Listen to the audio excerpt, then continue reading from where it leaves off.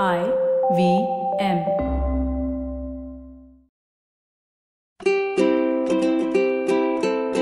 Hello and welcome to the Habit Coach Podcast, the bite-sized podcast filled with quick and easy, actionable habits.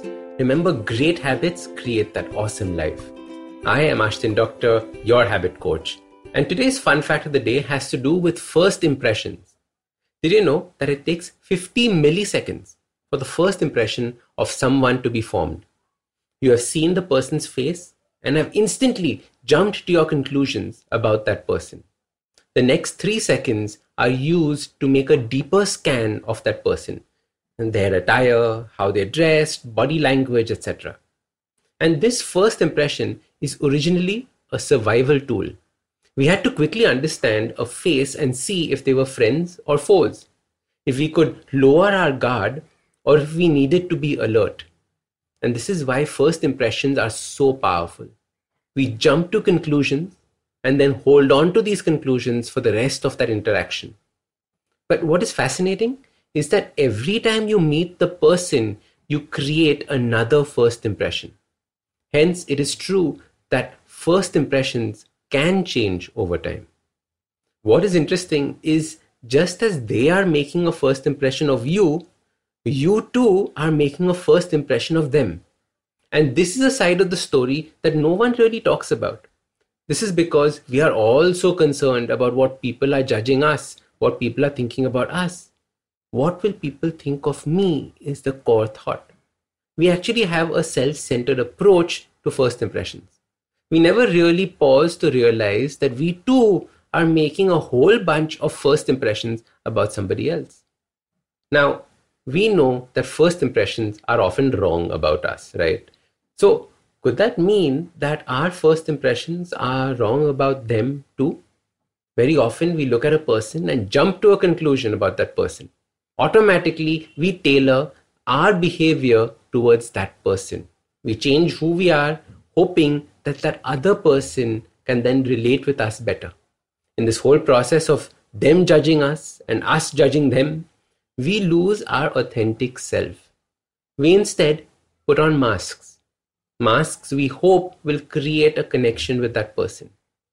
Now, you have just met this person and you are instantly sizing up what their likes and what their dislikes are. You are basically attempting to read their mind. And this is where all the problems with social anxiety and meeting people start. We have predicted what that person must be thinking about us. Our mind will obviously jump to the negative first.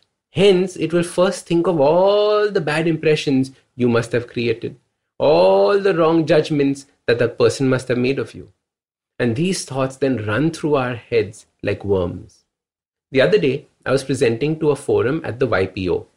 Now, the YPO is a very prestigious organization whose members are owners of very large companies or managing directors or CEOs.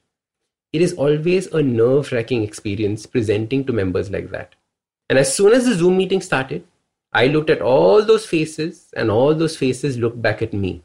And in an instant, I had made my first impression of them and then immediately started wondering about what they must be thinking of me. Should I change my behavior and the way I was talking?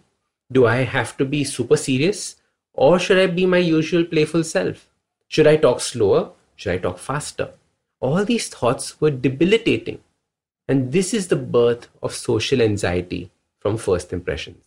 Instead, I paused and I said to myself, I don't know who they are and cannot rely on any of the judgments that I have made.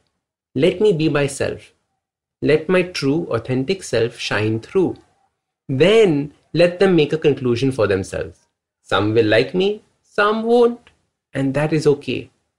But those that do like me will like me for who I am. I genuinely believe that if we put our authentic selves forward, there is a greater chance of connecting with the other person. Instead, what we do is create our own layers. These layers are things we think the other person will like. And often we get that wrong. 6 years ago, I believed for someone to take me seriously, I had to walk around in a suit and a tie. And by the way, I love wearing suits and ties. However, once I learned this secret of letting your authentic self shine through, I could now create a deeper connection with whoever I was speaking to, because now I was coming and presenting myself as who I genuinely was. The reason being that there is an innocence and purity to your authentic self. This innocence is what people pick up on their first impressions and connect with. So your simple habit to improving your first impressions starts by catching yourself making first impressions about the others, then putting those impressions aside, and then letting your authentic self shine through. Now you might ask me, I don't know who my authentic self is. This is the self that exists without the conditioning of society, the person who you are when you are alone. And what is fascinating is, just like first impressions, your authentic self changes with time. So start these habits and share with us your progress using the hashtag #TheHabitCoach. If you like this podcast, don't forget to check out other interesting podcasts on the IVM network. You can listen to us on the IVM Podcast app or ivmpodcast.com. You can also follow us on social media.